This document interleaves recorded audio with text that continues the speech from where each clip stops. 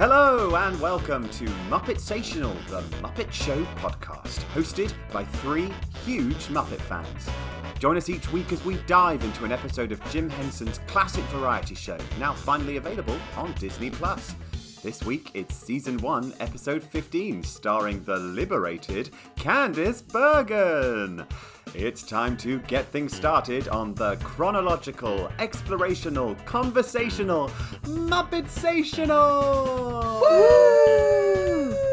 Hello, everybody, and welcome to another episode of Muppetsational. I'm Lewis Chandler. I'm Jade Turner. And I'm Emma Chandler. And we are here this week, as we are every week, to discuss another episode of The Muppet Show. Jade, why don't you give us a little production information for this week's ep? Of course. So, this episode was originally broadcast on the 14th of November 1976. So we're going back in time from our last episode. Yeah, Lewis is shaking his head and, yeah, same, but hey-ho, let's just go with it. It's so confusing. The main thing is that at least Disney Plus have got, this production code thing down. So the production code lists it as the 15th episode made, and therefore it is episode 15 on Disney Plus. Yes. As with all of the other episodes, after the original two pilot episodes, this episode was written by Jack Burns, Mark London, Jim Henson and Jerry Jewell, and directed by Peter Harris. Yeah, Emma, I know you are very, very excited about this week's guest. So, I am.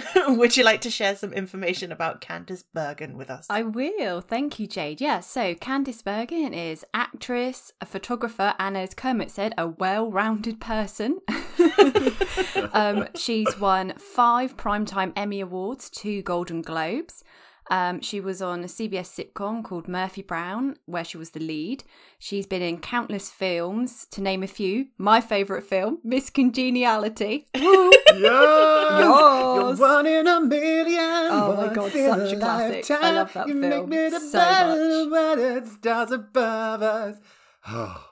I really want to watch Miss Congeniality. Excellent film. She also has a really cool Instagram called Bergen Bags, where she paints on handbags and stuff, and then she sells them for charity. Oh yeah, she defaces expensive bags. It's worth it. They're very cool. And also recently, which I think is going to be a really cool film to watch when it actually eventually comes out, in 2019, she was on the QM2 cruise ship with Meryl Streep, and they basically filmed a film whilst they did a transatlantic crossing. So I think that's going to be really awesome to watch whenever it does come out. It's also got what's her name? She's the mother in Edward Scissorhands. Diane Wiest. She's in it too. And Lucas Hedges, who just seems to be ticking off gay icons that he's working with. Literally Meryl Streep, Candice Bergen, Diane Wiest, Michelle Pfeiffer. It's just ridiculous, the people that he gets to work with. Yeah, so she's had a pretty prolific career that's, it's gone on for decades, really. So yeah, she's a pretty impressive lady. She's brilliant, and she's so good in this episode. She is. She's really good fun. I think you can tell that she was genuinely game to just kind of get on and do whatever it was that they wanted to do. And I also love that this is the first episode, I feel where they've really leaned into the host's politics as well, which I thought was quite fun. Yeah. Do you think Candice Bergen was a feminist? I think she was as much as a feminist as Ruth Buzzy was acrobatic. I think when she walked out in the women's lib t-shirt, I was I feel we're putting a hat on a hat here. No, you needed to know, Lewis. You needed to make it absolutely 100% clear that this. She's in woman's lib, damn it. It's 1977, baby. Oh, God. I feel like I was watching Mrs. America. Well, I think we should dive into this episode because it is a bit of a gem. After the opening titles, we get, again, a little slight subversion of what we've sort of come to look at as regular features or aspects of a Muppet Show episode, Kermit's introduction. We get Miss Piggy interrupting and insisting on getting to do the first number. And I love this idea that Miss Piggy and Candice Bergen have immediately decided to unionize together. Like, rather than Miss Piggy sort of finding Candace a threat, they were like, together we're stronger and more powerful. It's like when the Friends cast renegotiated their salaries together because they're like, they can't fire all of us. They wanted their $1 million an episode, damn it. And they deserved it. Probably not by the end. This was the only time that we saw Statler and Waldorf this episode, with Kermit, making the, oh, we're not chauvinist pigs here, which leads to Miss Piggy coming out, because obviously as soon as someone mentions the word pig at this point, Miss Piggy is like, what's going on? Like, where am I needed? And then obviously we did still have the Statler and Waldorf button at the end. Which I did see this week because I watched it all the way to the end. Well done, Lewis. Thank you. And thank you to the button on Disney Plus that allows you to skip the credits. But yeah, Miss Piggy coming out and demanding that she was going to have the opening number, it was a nice twist, and I felt like it kind of gave the start an energy which I felt like was then sustained throughout the rest of the episode. I don't know how you both felt, but I felt like this episode did have a bit of a zip to it. We seemed to be pacing through it at a really nice clip. Yeah, no, I agree, Jade. I even kind of noticed for the fact that it seemed a lot more colourful, a lot more bright. Like, even when we went backstage, there seemed to be a lot more props. It was a bit more jazzed up. It seemed like all the hues and all the colours, and it just seemed really, like you say, it kind of zipped along. But then I think, like, all the sets almost seemed a bit more refreshed and a bit more refined. It definitely had like a brighter vibe to it and a vibrancy. I also just want to shout out some of Miss Piggy's lines in the opening part with Kermit there. Never mind that jazz. Listen, turkey. I was like, I liked it when she called him Flipperface. Like, oh my god. She was amazing. It was very funny. Is that also the first time that we've heard her use kissy kissy? Because I don't feel like we might have heard her say it before, but I really noticed that, when she got her own way and she went off and she was like, kissy kissy. It was like, it was so Piggy. I think you're right. I think it was. But it was great. Again, you can just so clearly see that shift from, like, obviously the audience have responded to Piggy as a character, and now they're like, get her in every episode. Like, they're like, get her in. What did you make of them really leaning into the Ms. Bergen? Because I wondered, I'm guessing that obviously was sort of that, like, sense of woman's lib and women wanting to go by Ms. as opposed to Mrs. or Miss, but I was a bit ambivalent about whether they were doing it in a sort of cheeky, playful way, or whether it was a little bit of a jab at, oh, this is a new term that we're still coming to, like, terms with. I think you're right. It sort of reminded me of, like, when people do the sort of the pronouns kind of acknowledgement / joke now, where it's sort of like, I'm doing it, but look how, like, when the person's sort of making the joke about it, being like, oh, look how liberal I'm being by saying he, him. Like, and it's a bit like, okay. It's not harmless, but it's lazy, and it's a bit... Well, I guess it's also just sort of having your cake and eating it, because you're acknowledging Candace Bergen goes by Ms. Okay, I'm going to use that. But then it's also sort of playing to the slightly more conservative crowd with a wink of, like, oh, I'm using it, but ha, like you said, isn't it quite funny how performatively liberal I'm being? Wink, wink, Ms. Yeah, I don't know. It didn't sit 100% in the way that I guess her first number, where she was becoming, clearly more and more agitated, and then you did have the final reveal of the woman's lib t-shirt. That felt much more just sort of like, oh, this is just a send up and is totally fine. This seemed to have slight undertones of something else going on. Yeah, I wonder what Kermit's feminist sort of leanings are. Like, what wave is he as a feminist? He must be fairly intersectional, considering the wide variety of creatures that he associates himself with, which is always good in a liberal movement. But the fact that he, decides to make jokes about, titles, I don't know. It's probably just like somewhere between second and third wave. Yeah, he's not quite got to third wave yet. Yeah. Whereas Miss Piggy is a liberated pig, as we know. What did you both think of Miss Piggy's first number? I really liked it. I thought it was amazing. The fact that we had like the opening shot of like Piggy on the chaise longue in her like silk dress with her like swooning and like falling along, and then she kind of started, and then obviously the three whatnots appeared as her like chorus, and then she was kind of getting really in it and really kind of like dramatic, and like I loved her like whole kind of like demeanor throughout the song. And then it was really funny as it kind of went along that, well, not only were the whatnots slowly changing into like monsters, because obviously at the end they've all got the fangs and everything, but then how we get like typical Piggy as well, because when they start crowding her or like taking the limelight, she's starting to like push them out the way and then like run and then like try and get back on stage. And I just thought it was really fun. It was really like colourful. I just thought it really like showed off Miss Piggy's personality. I really enjoyed it actually as an opening song. It was just nice to get something quite light and something that was like really starting to show her character. I really enjoyed it as well. I thought it was fun to see one of the leading Muppets in the opening number, because I feel like quite a few recently have been, you know, kind of maybe not Lewis's favourite off-the-rack Muppets, but they've been basically Muppets that have clearly been designed to do that particular number. And, the B-team Muppets. Yeah, B-team's a good term, right? Yeah. Like that B-team, the reserve Muppets. Yeah. But I thought this was really fun to see Piggy, and yeah, I sort of was a bit with the song. It's called What Now, My Love, and it's actually based on a French song. And I thought like the song was quite sort of dramatic, but I actually felt like they played with that really well as it kind of built and the little whatnots became more monstery.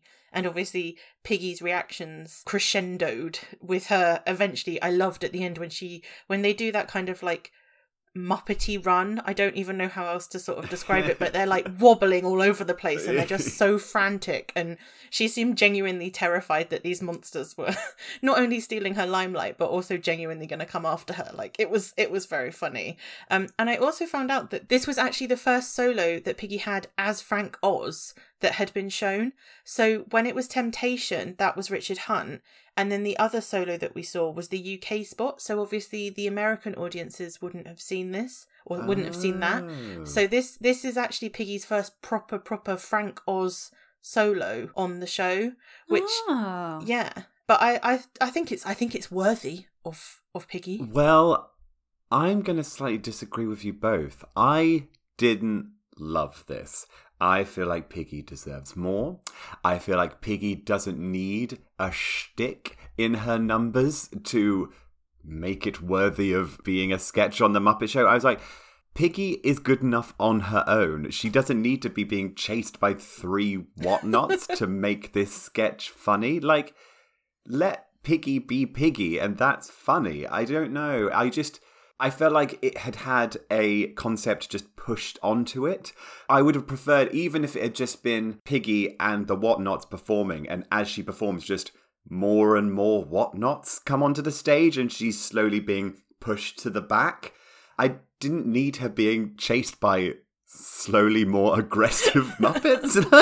It didn't 100% work for me. I do agree, though, the first shot of Piggy reclining on a chaise lounge with her arms back and some odd choice of tights for the dress she was wearing. I'm not going to lie. I think they are just Piggy's tights, though, because I think that's what she was wearing when she sang with Bruce. So I think that's just the tights that are on the Muppet at the moment. I think I prefer a bare leg on Piggy. I think she looks much better whenever she has a shot where she brings a leg up and she has a heel on. I feel like some more a sleek look for Ms. Piggy. I thought it was all right. I wasn't in love with it. I expect so much of Miss Piggy, so I don't. The interplay with the whatnots really reminded me of like when Connie Stevens was performing with the Mutations, and they were obviously sort of crowding her and pushing her out. You could also argue that Sandy Duncan's with her ragtag group of Muppets in the biker bar kind of maybe a little bit similar. And I don't know, I guess that felt very in keeping with like, oh, Piggy's being treated as like as a proper star now, and she's having to deal with the whatnots or the mutations or whatever. I suppose it just felt in keeping with how the season so far has played with its female performers, which I suppose was why I thought it kind of worked, because it just seemed to be in that same vein. I'm sure going forward, she won't necessarily be being chased by Muppets around the screen as she's trying to sing. She'd better not. Did either of you have a slight kind of meta eye roll reaction when you realised that we were going to have a running gag backstage? I was like, it's like they're listening to us 45 years ago. I know, it was really bizarre. I was like, what's happening? A running gag. I was the snake has eaten itself. It's eaten its own tail now. I really enjoyed this though. Like, of all of the actual running gags that we've had as the backstage bit, every time we cut to it, it was pretty short and sweet. And also, obviously, you could see what was coming every time. But Fozzie was just having so much fun with it. I don't know, there was something quite sweet and lovely about it. I agree. Although it did initially make me go, oh God, no! I did find it very charming. And I think it might be because Fozzie wasn't being a sad sack. It's Fozzie being lame, but he's enjoying it, and other people seem to be enjoying it with him. It's not just Fozzie standing on stage being abused by two elderly men from a box.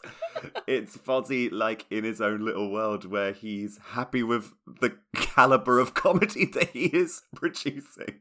I thought it was very, very sweet, and I did like it, despite my initial reaction to its concept. I think there was also something about Kermit kind of enjoying it as well, because like the one with the letter where he then tried it on Scooter, he kind of brushed Fozzie off, and then under his breath he was like, oh, it's actually a pretty good joke, and then was like, oh, I'm going to try it myself. And again, that interplay between Kermit and Fozzie, I'm not saying this had like a whole ton of character development in it, because it clearly didn't, but there was something in just their interactions that Kermit seemed to be a bit more like the Kermit we know, rather than just like, oh, I'm the boss and I'm angry at you, why aren't you delivering, Fozzie?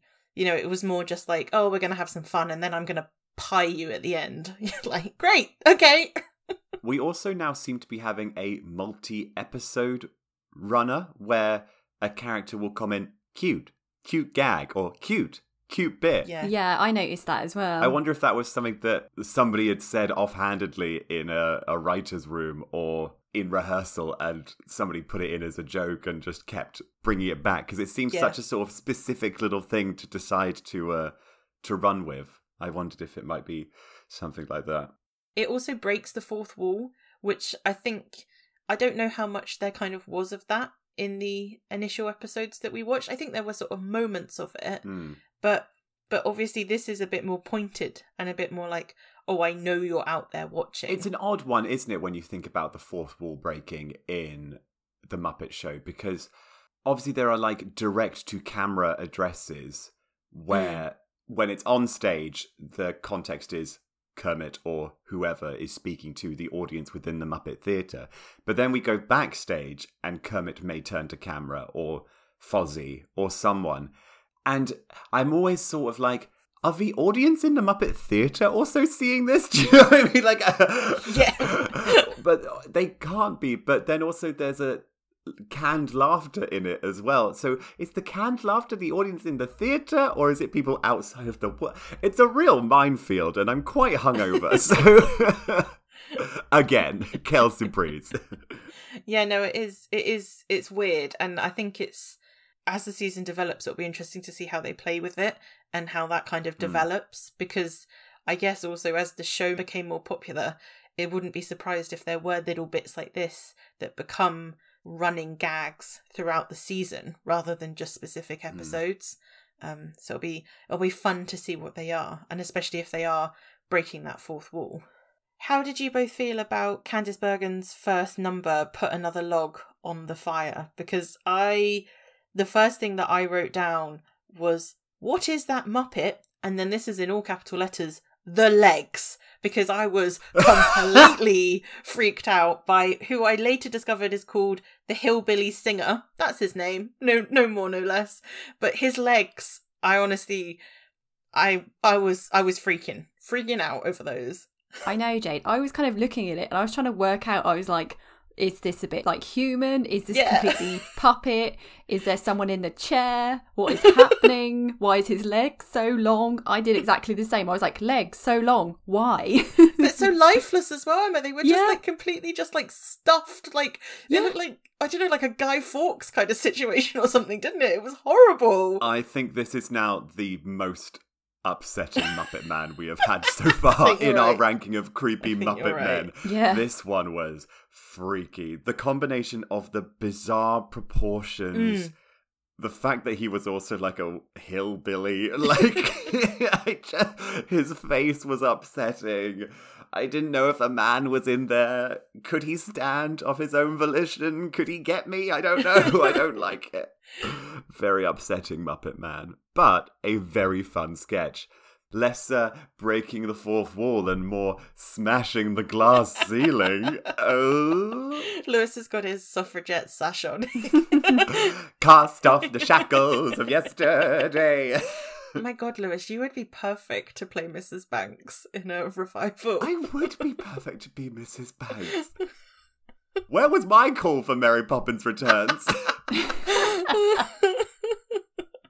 You got to get in there with Lynn. It's not 2015 anymore. I don't want to be friends with Lin-Manuel Miranda. The looks of contempt that Candice Bergen was throwing Hillbilly Muppet are screaming for a GIF. I don't know if do we have the technology to make GIFs? Oh, we can try. I'm looking at you, Jay, because I don't think it's Emma. So. I was going to say, it's not me.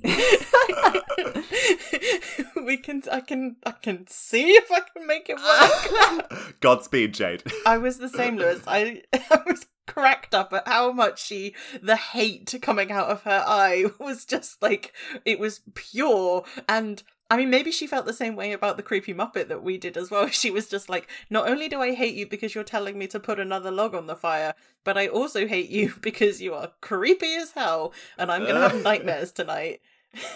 I thought she did a really good job of, to begin with, the kind of scurrying around and doing everything. And also it's just really funny to see her in that like Little House on the Prairie number. I know. Puritan, yeah. But then when she started obviously standing up for herself a little bit and shooting him these looks, I don't know, she just played it perfectly. There was enough humour in it, but also there was a very serious like, yeah, I hate you.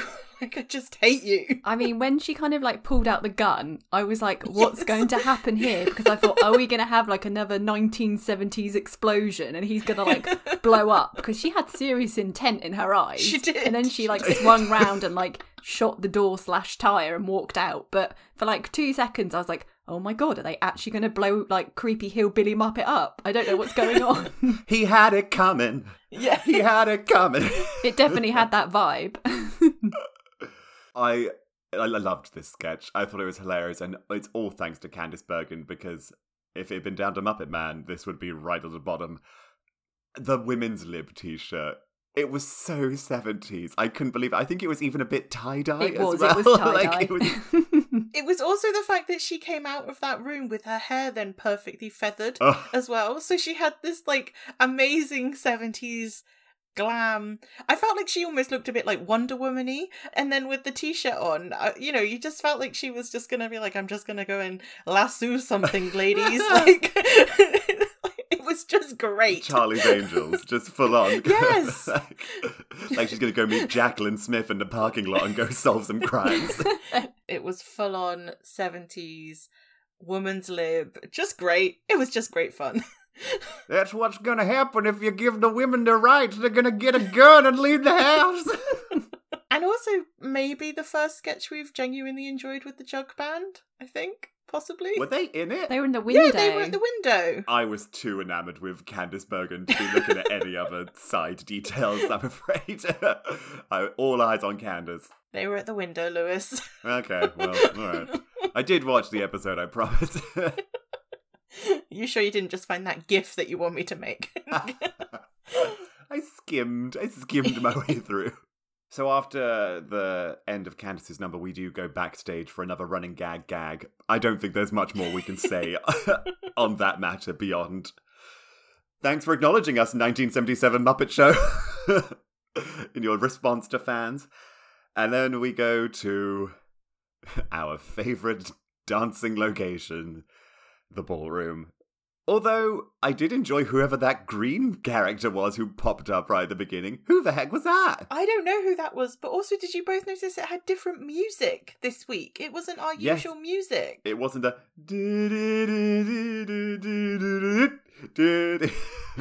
It was like a tango-y kind of thing, I think. I mean, I don't watch the very famous dancing show, so I can't speak 100% to... No, it was more of a tango, as Strictly Come Dancing aficionados in our house. The Chandlers are a Strictly family. Yeah, I don't know, I didn't love the whole thing. I don't think I laughed once, but the little, green aardvark thing, I assume that's what it was kind of meant to be. He was fluffy and cute. I'm not surprised he was the teacher's pet. I think this might be my weekly, That's the Muppet I Wish to Touch this week. Don't know if we need to make it a new feature. We can add it to the list. It just looked very like almost cashmere, you know what I mean? Or some sort of very soft wool. I just really wanted to run my hands along his long nose. Emma, what did you make of the ballroom this week? Yeah, I mean, that bit was quite cute and funny. And then, oh God, when we got to George and Mildred and he was like, I'm going to pop the question, another balloon came on and exploded. Like, what's the deal with that? I was waiting for okay, so what is going to be the embodiment of the question that they're going to pop? And it was literally just a man with a balloon head with a question mark on his head. It felt very last minute, to be honest. I'm surprised it wasn't done in some cheap Sharpie marker. We've got 2 minutes and we need one more joke at the end. Quick. Yeah, I don't know. We're look, the main thing is we're on episode 15. We are on the final stretch of ballroom sketches now, okay? So just... Do you promise that they never come back? Look, that's as far as I know, they never come back after the end of this season. So let's just hope, pray, keep doing your sort of breathing exercises while it comes on. Yeah, exactly. Manifesting, yeah. It will happen, Lewis. They will disappear. I'm going to secret the ballroom sketches away. Yeah, oh God,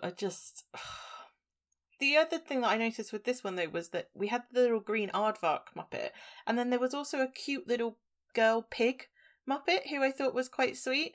I don't remember seeing either of those before, so I was like, oh, are these Muppets that we're going to see again in the future? I hope so.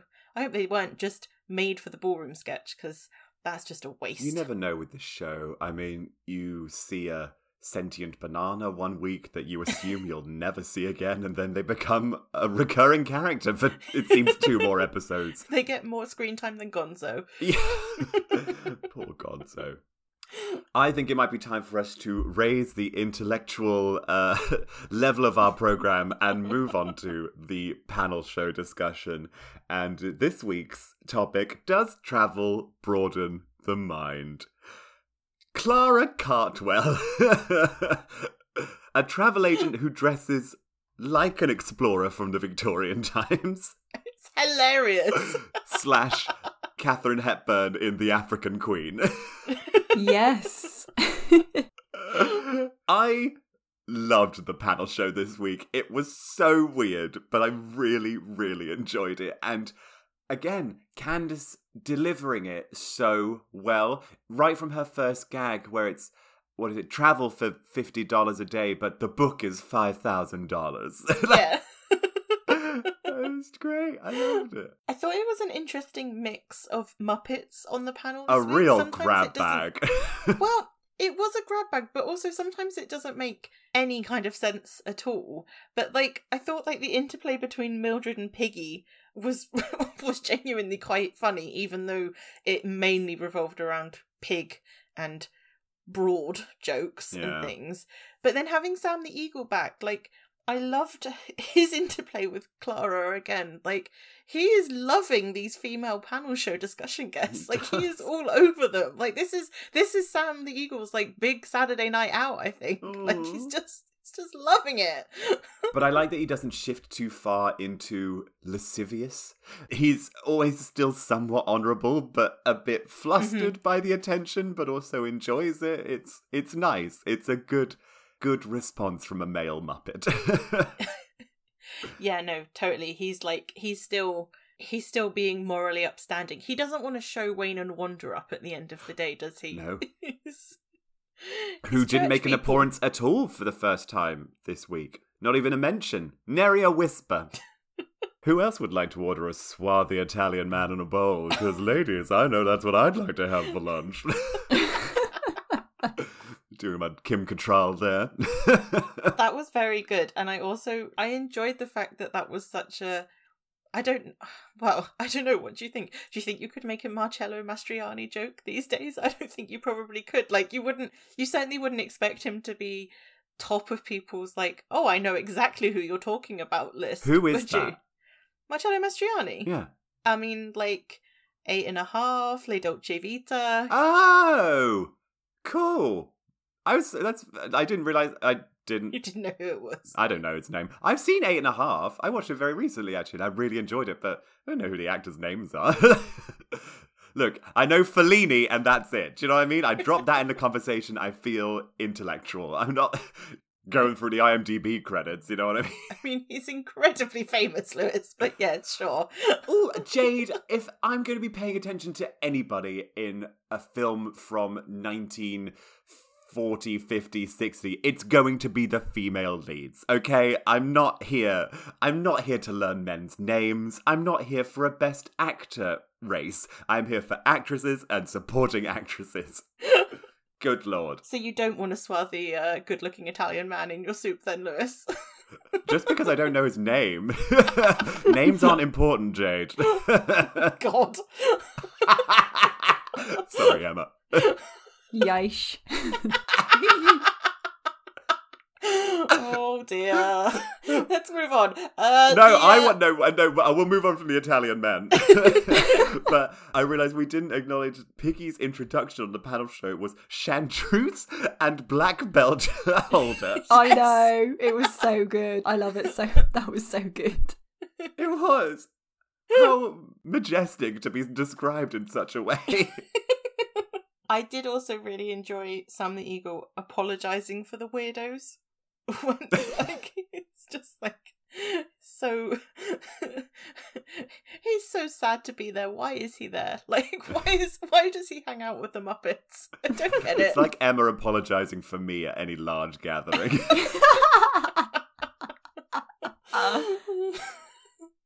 I also quite enjoyed the wordplay in this with the bald eagles and wearing a rug and everything. Yes. It felt, typical kind of Muppet wordplay, but not in a kind of eye-rolling way, in a way that was just like, oh, this is quite a fun thing to riff off, and then also led to that kind of spark of Clara and Sam the Eagle apparently about to go out on a date afterwards.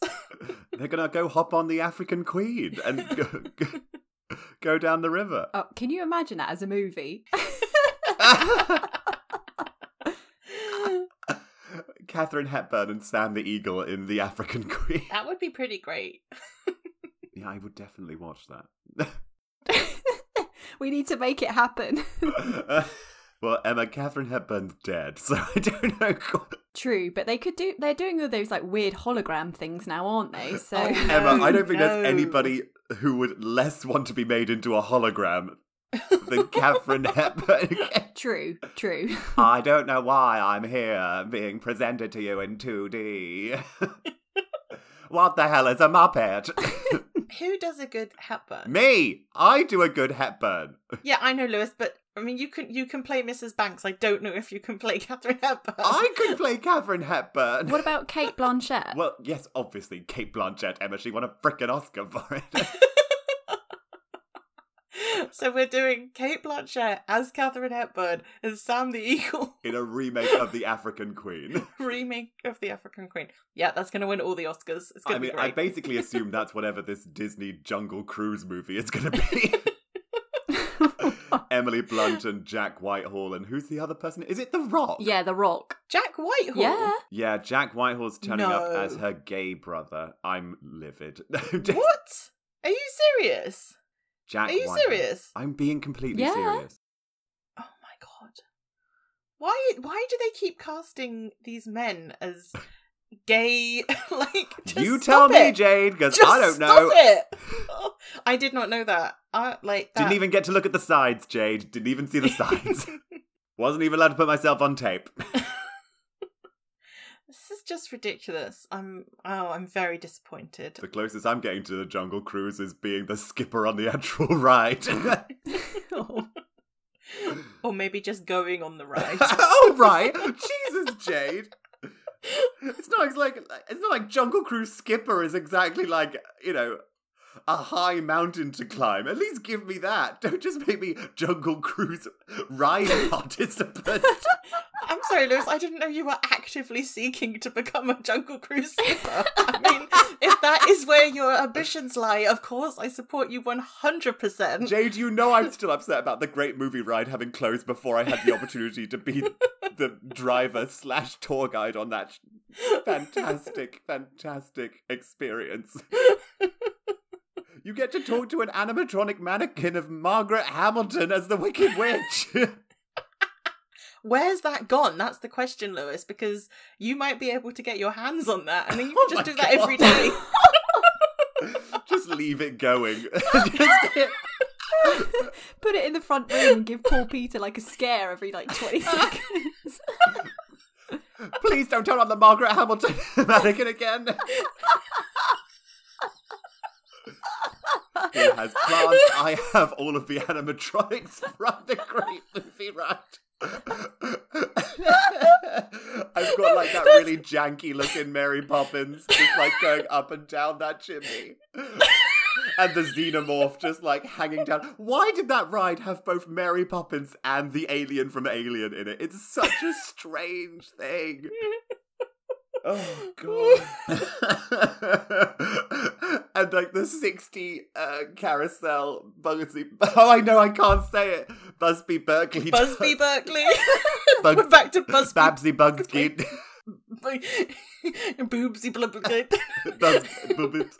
Right, we've gone way off now. I think we've gone way off, but I do genuinely have visions of you when you, of course, make it and have oodles of cash to spend on whatever you want. I do think a wing of your mansion is going to be a recreation of the Great Movie Ride with just all of the animatronics, and you just walk through talking to all of them. Like, I'm getting serious. You know what's going to happen, Jade? We're going to turn up at his house and we're going to be made to go on the ride every time. And he's going to walk us through. That's going to be the entrance to the house, Emma. That's how you have to go through it to get to dinner or whatever. Yeah. Whatever soiree. Dinner's ready. Lewis is Please throwing. enter the vehicle.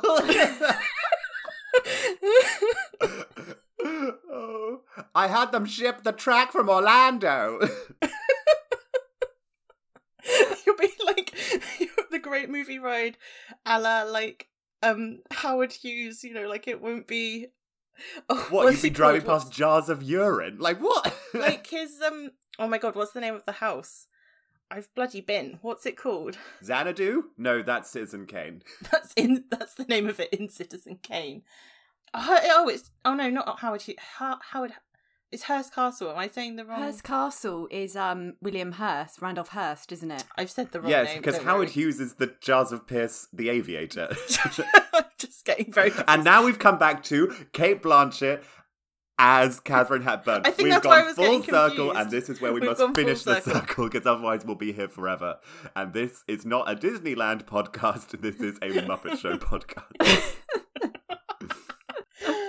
I enjoyed the UK spot this week. I thought that was adorable. Me too. I really loved the UK spot. Like, this is what I want from the UK spot. Rolf singing a song which was called It's Not Where You Start, It's Where You Finish, which was just good fun, basically. But to have it be then turned into like a bit of a sketch and a bit of silliness, not just Rolf playing the piano for either him or someone else to sing along to. I love that he kept having to up the tempo, and like he was giving these ridiculously short lengths of time to try and do the song in. It was really fun, and I felt like Jim Henson as Rolf was really playing on it, and he sort of said at one point like, how am I doing? And he was really like, I don't know, Rolf as ever was just super into it, but it was fun. It was a fun couple of minutes to watch him do it. It's not where you start, it's where you finish. And I'm gonna finish. Ralph, listen, Kermit says you sang the song too quick. You're gonna have to sing it again, but you only have a minute, okay? All right. Here we go. It's not where you start, it's where you finish. It's not how you go, it's how you land. 100 to 1 shot, they call him a klutz. Can't outrun the favorite, all he needs is the guts. I'm not doing the final return will not diminish. And you can be the cream of the crop. It's not where you start, it's where you finish. And I'm gonna finish. Hey, Ralph, listen, it's my uncle's favorite song. He says he'd like to hear it one more time, but you only have 20 seconds, all right? Hit it! It's not where you start, it's where you finish. It was a real joy. I know I've already given my Muppet Touch award, but Rolf's ears, I'd never noticed them so much, and they were flicking around so much. Peter and I were so enamoured by it. I really enjoyed this UK spot, and I just thought that Rolf was amazing. As you both know, Rolf is my favourite. And I just thought it was really clever, and like you said, Jade, the faster it got, like his dexterity, his movement, his like, you know, you could see he was getting harassed, he was playing quicker. It was just like really amazing. And then when he like slammed down the key cover at the end and was like, oof, it was really, really good. He seemed really out of breath at the end as well. Like he was really like panting. I was like, oh, Rolf, calm down, it's okay. Like, Rolf's a big boy. Like he's that's going to take a lot of exertion. I also really loved the vibe between Candace and Kermit in this next sketch, taking the photos. I don't think we've seen this side of Kermit very much before. Yeah, kind of like a little proud, a little, I don't want to say vain, but yeah, a little bit. Aware of his classic good looks. I had the vibe of like basically when you take pictures of me as well. She was like, look, natural, Kermit. It's whenever I come home for basically Christmas or somebody's birthday, and because we're all wearing nice clothes, Emma usually takes the opportunity to be like, Lewis, I do need you to get a picture of me at some point. Like, right, let's do this. Okay, Emma, smile. No, smile properly. Smile with your teeth. Tell your eyes. Do something with your arms. Put that arm there. Stand how I showed you. Pretty much. But we always get the result. You do. It was really cute. I just felt like it was different than just like a normal talk spot segment, or even some of the segments we've seen backstage with the guests. Like there was, I don't know, I guess it felt almost maybe a bit more like something that would happen in a Muppet movie. Yes. Or something, rather than like it being just like a Muppet Show sketch. Yeah. Because, I don't know, there was just something different about the humour that you were playing. Like you said, Lewis, you were sort of playing on Kermit being a bit vain and a bit kind of like, I don't want to look candid, I want to look like, you know, like a Greek god. Yeah, like I'm Kermit the Frog. Which is my good side. Although this side is also good. I did agree that the second side looked better. He looked better looking to the right than to the left, but that's all about lighting.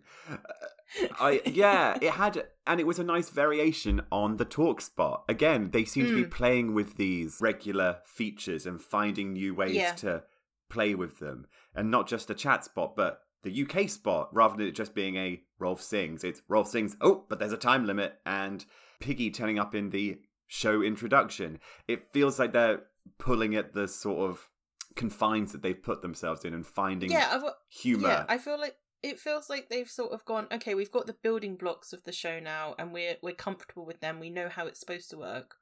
Now we're going to start playing with them, and actually the humour's going to come as much as anything from the audience's expectations being tested and pulled a little bit. I found it very funny how Candace said, "Kermit, he ate my camera." She seemed so sad. She seemed so sad about that. But like the part of that sketch that I didn't enjoy so much was just Sweetums turning up to eat the camera, which actually feels a lot more kind of traditional Muppet chaos. I was just like, I don't know if I needed that in this. Like, I was perfectly happy just watching Candace and Kermit do a photo shoot. Yeah, I was going to say, I kind of felt the same, Jade. I thought it would have been quite funny if they kept going and then almost like Miss Piggy arrives, surveys what's going on, and is a bit like, wait, what? Why is he posing? Like, I want in. Get out the way. I thought that would have been quite a funny, like, no, take pictures of me. And she's like going in front of Kermit and trying to push him out of the way. And I think that would have been a bit more fun. Yeah, they're kind of like Sweetums just walking on and doing his bit where he either eats someone or carries someone off, off stage. It wasn't needed. It could have developed in a slightly different way. I guess, but I really did love the way that Candace said, "Kermit, he ate my camera." Like, I enjoyed the way she said that, but there was something that didn't quite click in the way that it was done. I think, like, the way she showed him.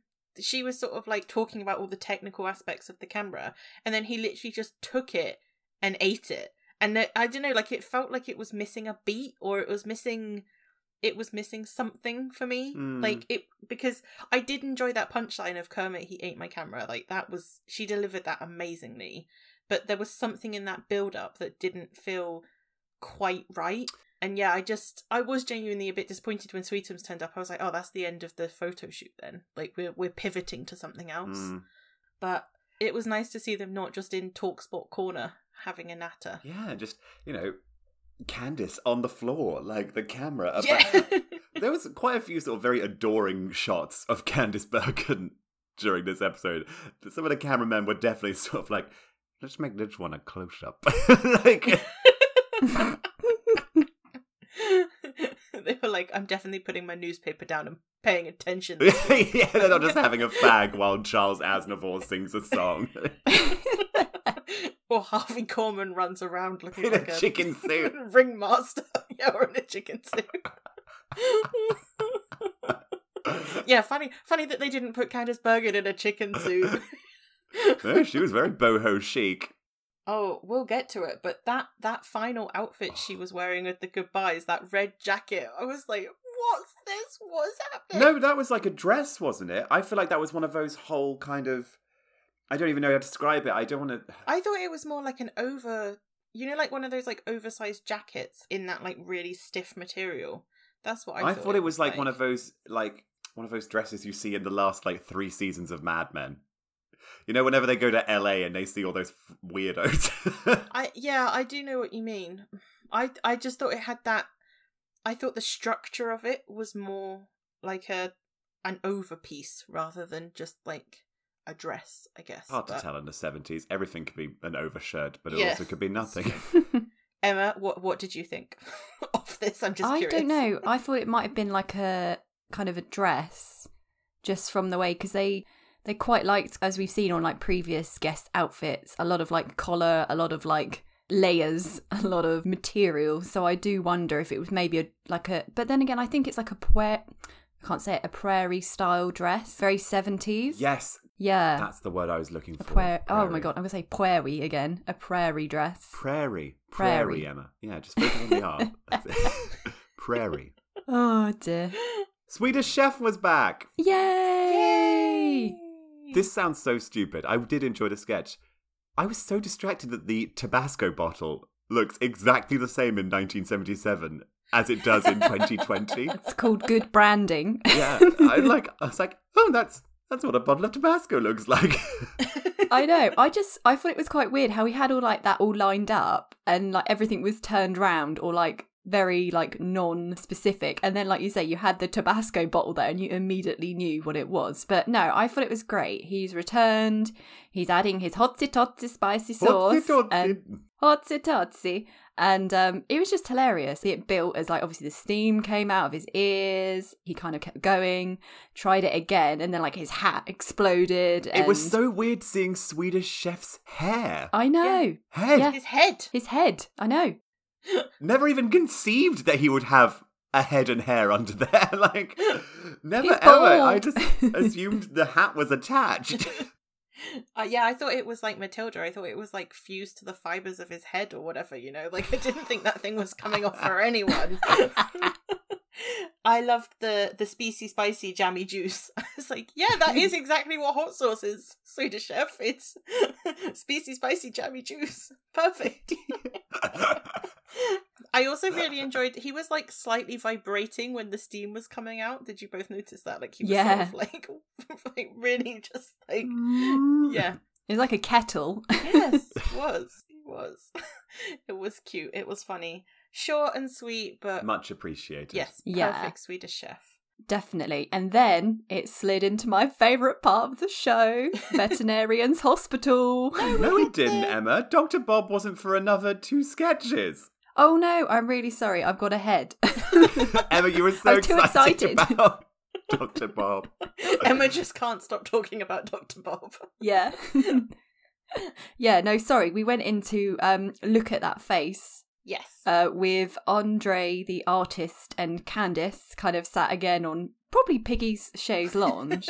And yeah, I mean, I thought it was quite clever how when we went to like each individual Muppet, like how their painting reflected like their personality, and then obviously how they saw themselves as the image. These Muppets are all narcissists. They were just painting themselves. Yeah, I know. And then obviously like Candice was giving like eye rolls and like looks to camera and like eating the grapes and just like flaring her nose and everything else, which I thought was quite funny. But I loved like the attention to detail though on the paintings. Like obviously like Piggy, she'd done it as her, and then Gonzo had like drawn her as him. But then The obviously when we Gonzo got one to- was upsetting. That was an yeah, upsetting it was a bit cut scary. when you It saw was a scary that one to Gonzo start woman. off with.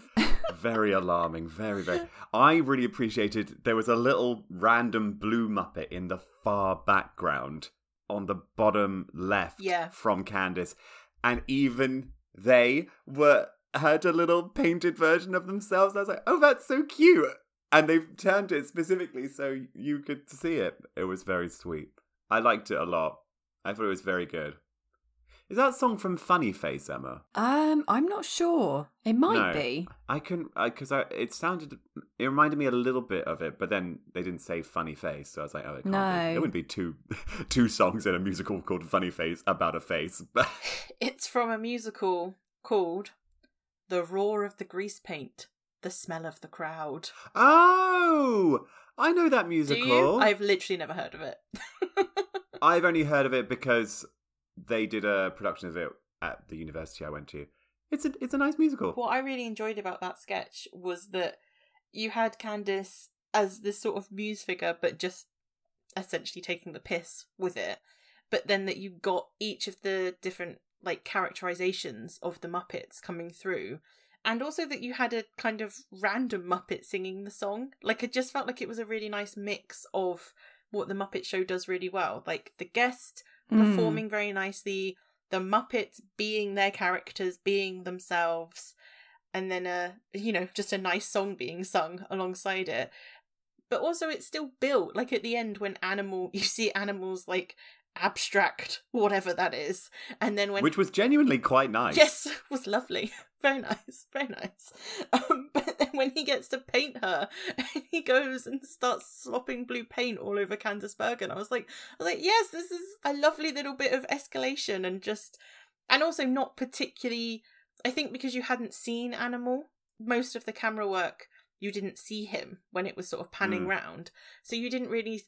I didn't see it coming, that was how it was going to finish. No, that me Animal either. was going to go and bluify Candice Bergen. Like, yeah, it was just really good fun. She did so well not to break as well. I was very impressed because if Animal started attacking me with a paintbrush, I think I would just be like, "Oh my goodness!" I know. I did at one point, especially when he started, like near her face. I could see her kind of being like, "Don't get paid my eye." Don't get paid. Like she was like trying not to move her face. She'd heard about the roof buzzing Yeah, she incident.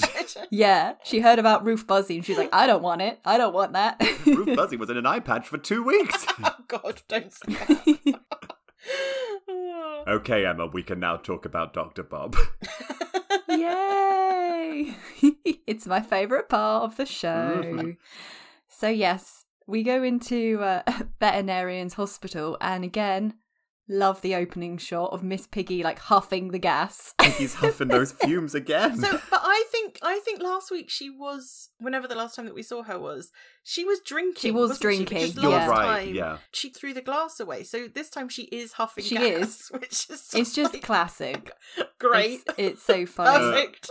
But yeah, I thought it was a cute bit. The monster on the table kind of reminded me of the honey monster, like his head. Yeah, definitely. And then just the gags were really funny. And then obviously when he was saying about his like sore stomach, and then, you know, Dr. Bob like hits him with a mallet, and then he's saying about his sore throat. He's like, no, don't like hit me. And then he starts opening his mouth, and then Kermit appears, and he was like, I got a frog in my throat. And I love the fact that Kermit was like, this is a cheap joke. See if this is going to get in the episode. It was really good. I thought they all had really good interplay. It was like another kind of take on like what they do in that sketch. And I just thought it was really funny. Like, what do you guys think? I really enjoyed seeing that yellow Muppet with the big mouth and the teeth, because they've used him for bits and bobs even recently. He popped up in the 2011 Muppets movie, I think, for just a little sight gag, because he's such a strange looking creature.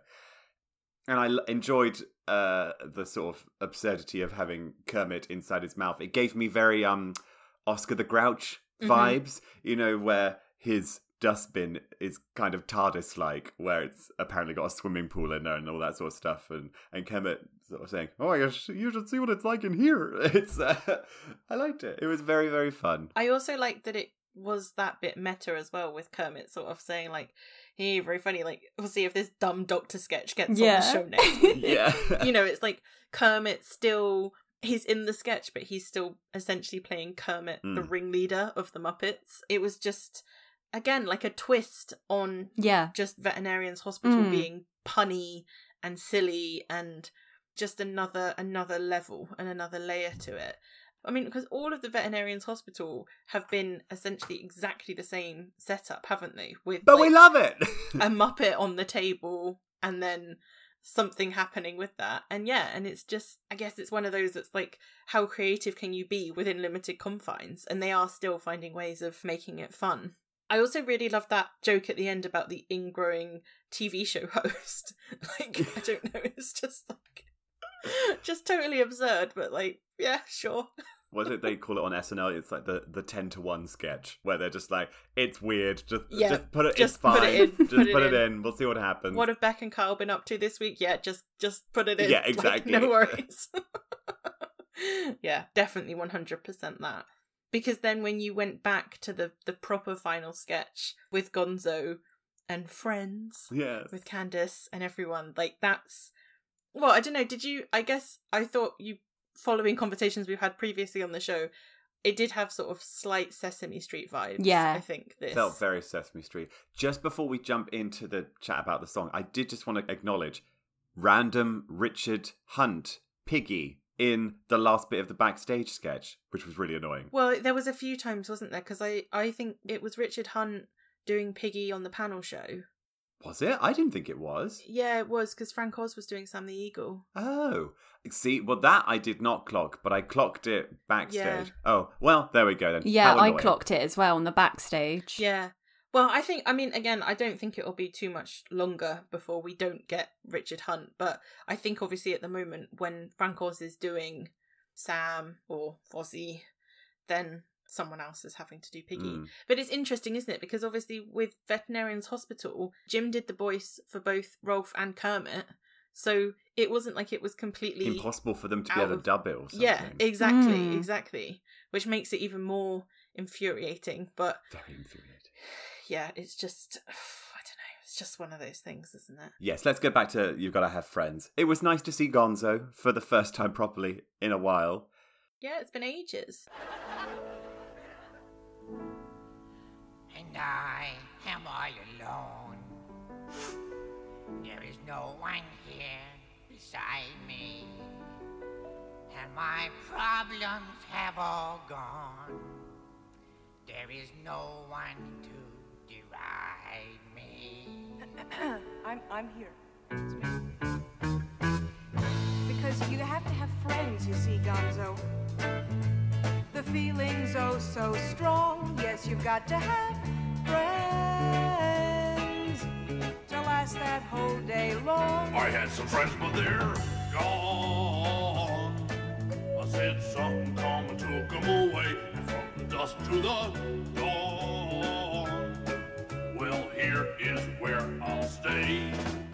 This felt a little simple to me. I don't know about you guys. It did feel just a bit like, okay, we'll have Candace walk on, and then a bunch of Muppets will join. It didn't really have much of a shape to it. I know what you mean. The other thing that I found really odd was Candace's eyes were all over the place. She was, wasn't she? And yeah, and a lot of it, she didn't even seem to be particularly, like, enjoying herself. It was only when she sort of, like, there was one point that she looked down at Fozzie, and I guess Frank Oz did something funny that made her laugh, and she sort of started to smile. And then there was, I wonder if at the she's end- not a confident singer. Well, yeah, and there was that too. I figured you'd bring that up, because her voice was not amazing. Yeah, I think it probably was just a bit, okay, so I have to sing, so let's do it. And they probably convinced her by saying, it'll only just be a couple of lines and then we'll bring a bunch more Muppets on. Mm-hmm. But yeah, it was the only time I saw her feel ill at ease. Yeah, she definitely, like you say, Jade, she felt quite uncomfortable. Yeah, And then, like you say, completely. I don't know what it was, but especially when sort of Fozzie and everyone came in, something definitely happened and she just relaxed a little bit. And then she kind of put her arms around them and she just got But more she into still- it. She was more into it, but she still didn't look 100% to No. me. Like, if you, I mean, again, I know we're talking about people who sing for a living and, you know, with a lot of the other performers that we've seen on the show, but you compare that to how sort of happy a lot of the other performers look when they're doing this kind of number with the Muppets, you know, the final uplifting, or even if it's melancholic, they're playing to the right kind of mood for the piece.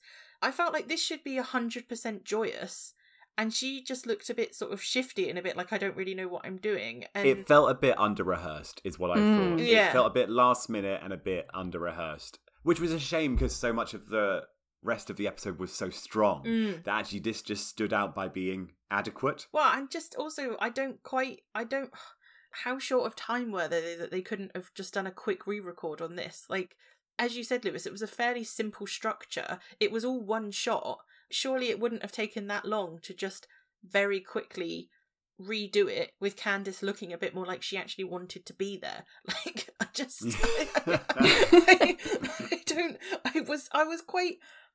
I was actually quite disappointed that she seemed so, I don't know, just not really little enjoying phoned in. herself. Yeah. Yeah. Though, by the time we then get to the goodbyes... She was relieved as hell that it was done at that point. She was like, no more singing for me. I just gotta get we're shooting it chronologically, yeah. I'm just gonna get a pie on me and I'm fine. Like, yeah. She was very, very charming and lovely in the goodbyes. And I hope that cream didn't stain her bell sleeve. I don't want to get too technical, but I did sort of look at the cream and I think it might have just been shaving foam. I don't thought know. that as well, yeah. Oh, that'll come out. That's Yeah, fine. that'll come out. No bother. I did come away from... she seems fun. I would enjoy going for a drink with Candice Bergen. I bet she's got stories. She's definitely fun. Just don't make her sing, maybe, unless you've, like, got several drinks in her. Peter and I also both remarked at the same time that she does... young Candice Bergen looks kind of like Peter's mum, which was something... Oh, really? Yeah, it really does. And weirdly, like, Peter's mum now probably looks more like what you would expect an older Candice Bergen to look like than Candice Bergen does. I don't know if that makes any sense.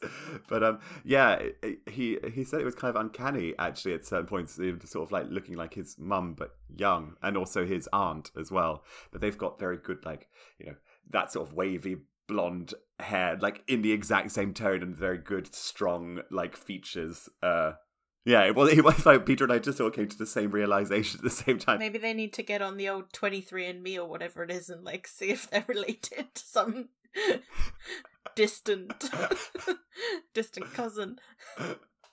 Oh my god.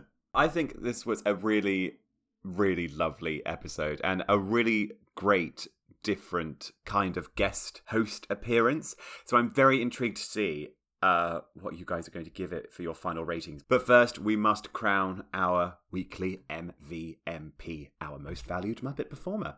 Emma, why don't you kick us off? Yeah, so this was a bit of a difficult one for me because I kind of wanted to give it to Miss Piggy, but then I realised I have done that quite a lot.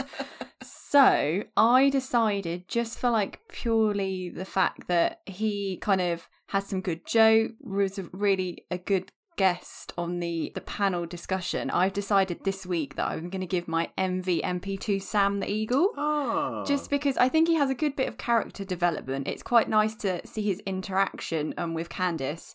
And he's rolling the jokes. He's loving it. He's like, wants to take her out. He hasn't got a rug. You know, it's like probably quite unusual for someone in the 70s not to have a rug. Well, we saw it last week with Bruce Forsyth. Well, yeah, exactly. So, yeah, I just thought it was really nice to see him and not just like being Wayne and Wanda's hype man or, you know, or just standing on stage and introducing something or someone. So, yeah, I think for this week's show, I'm going to give it to Sam the Eagle. How about you, Jade? So I was also finding it a bit hard to pick one MVMP because I feel like actually something that's quite nice about this episode is it's quite even in the sort of distribution of which Muppets have got more or less to do, and also like they're all hitting a fairly decent high level. Even the runner this week is pretty good, you know. I think we all enjoyed it. But off the back of that, I'm giving it to Rolf because I loved the UK spot. I thought it was so cute. I thought he was so good in it. And also I did really enjoy Veterinarian's Hospital. And Yay! and I don't know, I've given it to him I think once before, but I just felt like if everyone else was sort of like very good, I think there was a very high standard across the Muppets this week. But yeah, the UK spot, the second time I watched it through, I was like, oh no, I really love this. Like, I just think it's lovely. So I think I have to give it up for Rolf this week. Lewis, what about you? Who's your MVMP? I think it's a tie for me between Rolf and then Green Aardvark. Purely because I just want to touch them both. There's nothing more to it than that. I want to ruffle Rolf's ears, and then I just want to, I don't know, hold that Green Aardvark in my hand.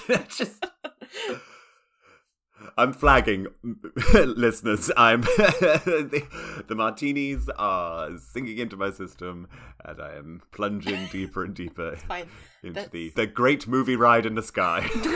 Let's keep it moving right along then, Lewis. So that's Footloose and fancy free. Oh, I got back. Second wind.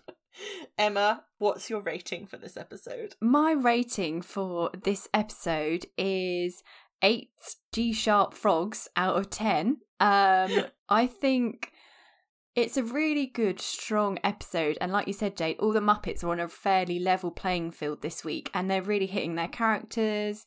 The songs and the sketches were really good. But there were a couple of things that kind of were a bit like, namely the weird like hillbilly guy in Put Another Log on the Fire, which completely like put me off.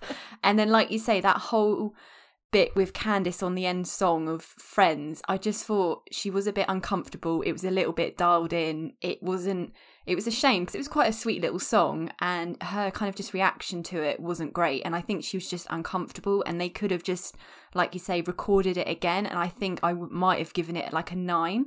So yeah, I think just for those couple of things, I'm going to say 8 out of 10 this week. How about you, Lou? I am going to give it 7.5 rifles out of 10.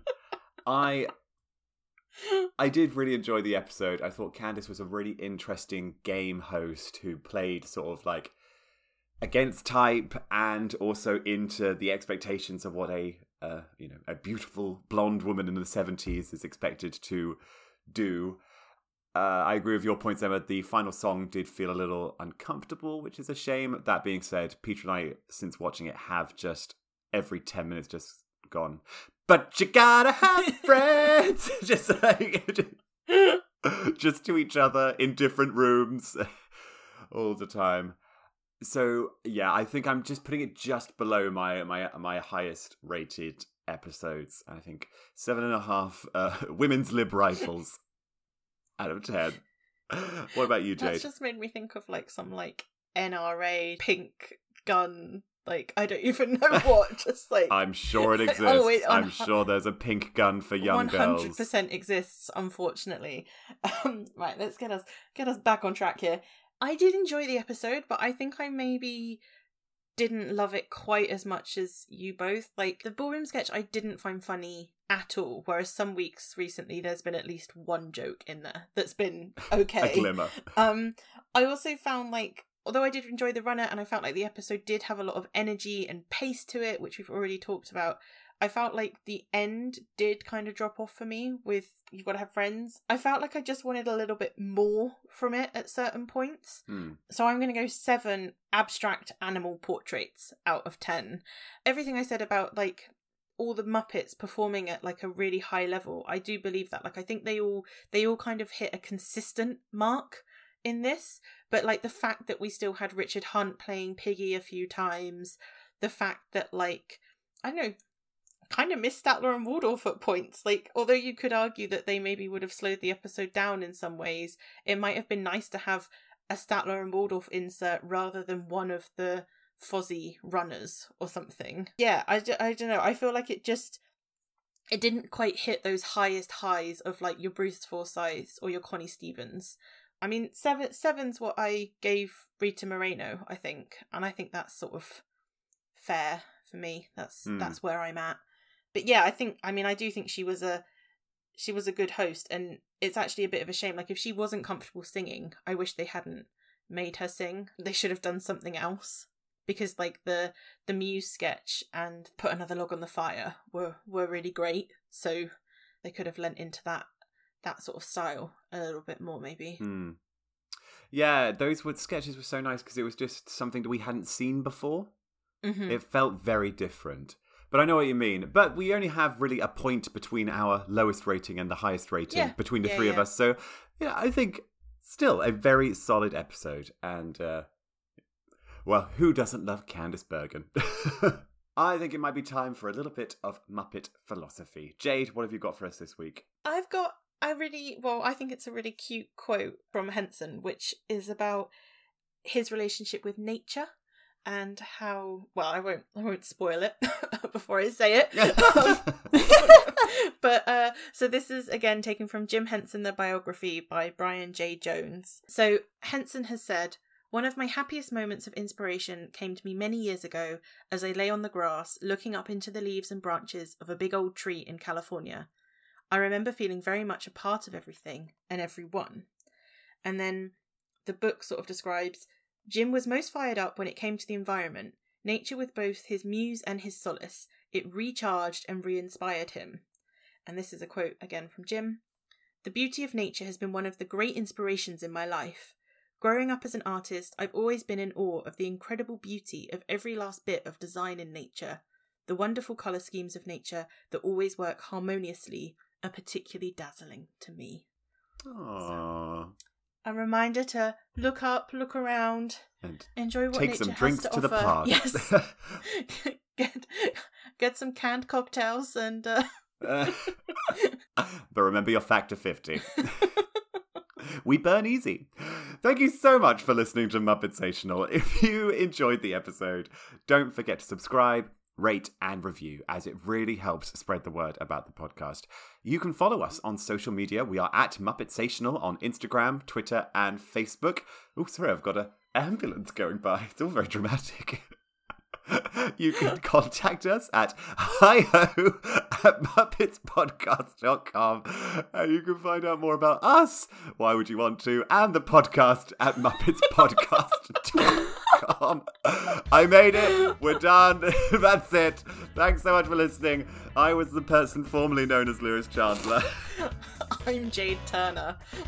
And I'm Emma Chandler. I promise I will not be hungover for a recording next week. We shall see you on another episode of Muppetsational. Bye! Bye!